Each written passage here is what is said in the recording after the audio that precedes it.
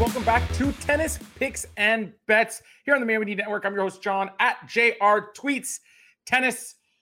The U.S. Open is winding down. Just a couple videos left. In this one, we will check out the odds for the women's final and try and find a play in a prop market that might present more value than your standard sides or totals. But before we get to that, as always, make sure to like this video, comment with your favorite play for the women's final down below. And then, of course, subscribe to the Mayo Media Network YouTube channel and click the bell to make sure you're receiving notifications from the YouTube channel across all sports, because there's great content all across the Mayo Media Network here on YouTube. If you're listening in audio form, daily fantasy sports picks and bets, The Mix.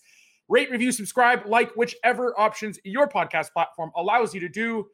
And that is that. Now, on to the final. We have a Canadian woman in the women's final for the second time in 3 years. Pretty darn exciting, if you ask me, as a Canadian tennis fan.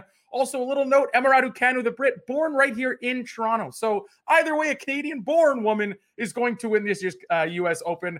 Pretty fun stuff.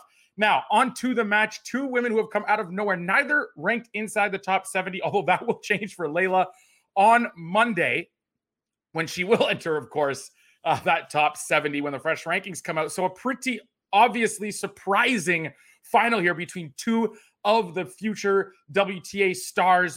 Emma Raducanu having to come through qualifiers, and boy, has she been impressive. She has just been tearing up her half of the draw, and as a result, she is the favorite. And I mean, just based on form, I don't think you can really take issue with that. Now, you can take issue with how big of an underdog Leilani Fernandez is, out around plus 150, but the pick for me here is going to be over 9.5 games in the first set, and that is coming in at minus 110. It is a prop market available at many books, the most popular of which probably Bet365.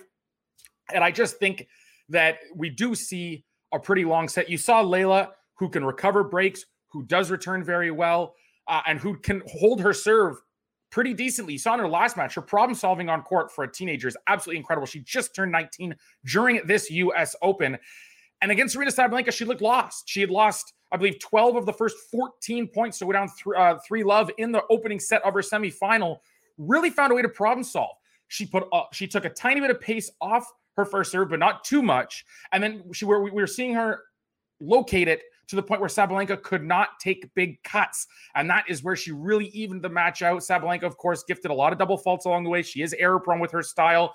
And Leilani Fernandez took advantage. She redirected pace really well. She didn't get too comfortable in a defensive role. She knew she was going to have to take it to Aryna, take time away from Aryna Sabalenka to line up the ball in her hitting zone.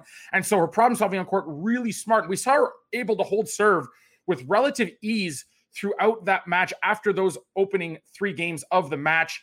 Some comfortable holds from her. And I think that is a good sign here. As Emma Raducanu, same thing. And boy, both of these women's rally tolerance is incredible. We should see some fun tennis tomorrow, unless both of them are off, or one of them is off, or one of them succumbs to nerves. These two are very, very skilled. We should see plenty of long rallies. We should see some great angling, some great shot making. I'm really excited. And I think with both of these women serve in the last round, having held up or having progressed, both of these women's ability to return and stay in rallies and not commit errors. And of course, the fact that we have two pretty evenly matched women in general in this matchup, I think we see some close sets and a close match. So over 9.5 games in the first set at minus 110 is the better value for me than the over 22. I think the match being over 22 kind of necessitates 3 sets. So I think we can get this done and dusted with a long first set and get this bet over the line. Thanks for watching, guys. We'll be back to preview the men's final, which will go on Sunday. Pretty stoked about that one. We have Daniil Medvedev through as of recording time, and we will see if it's Zverev or Djokovic taking him on. Thanks for watching.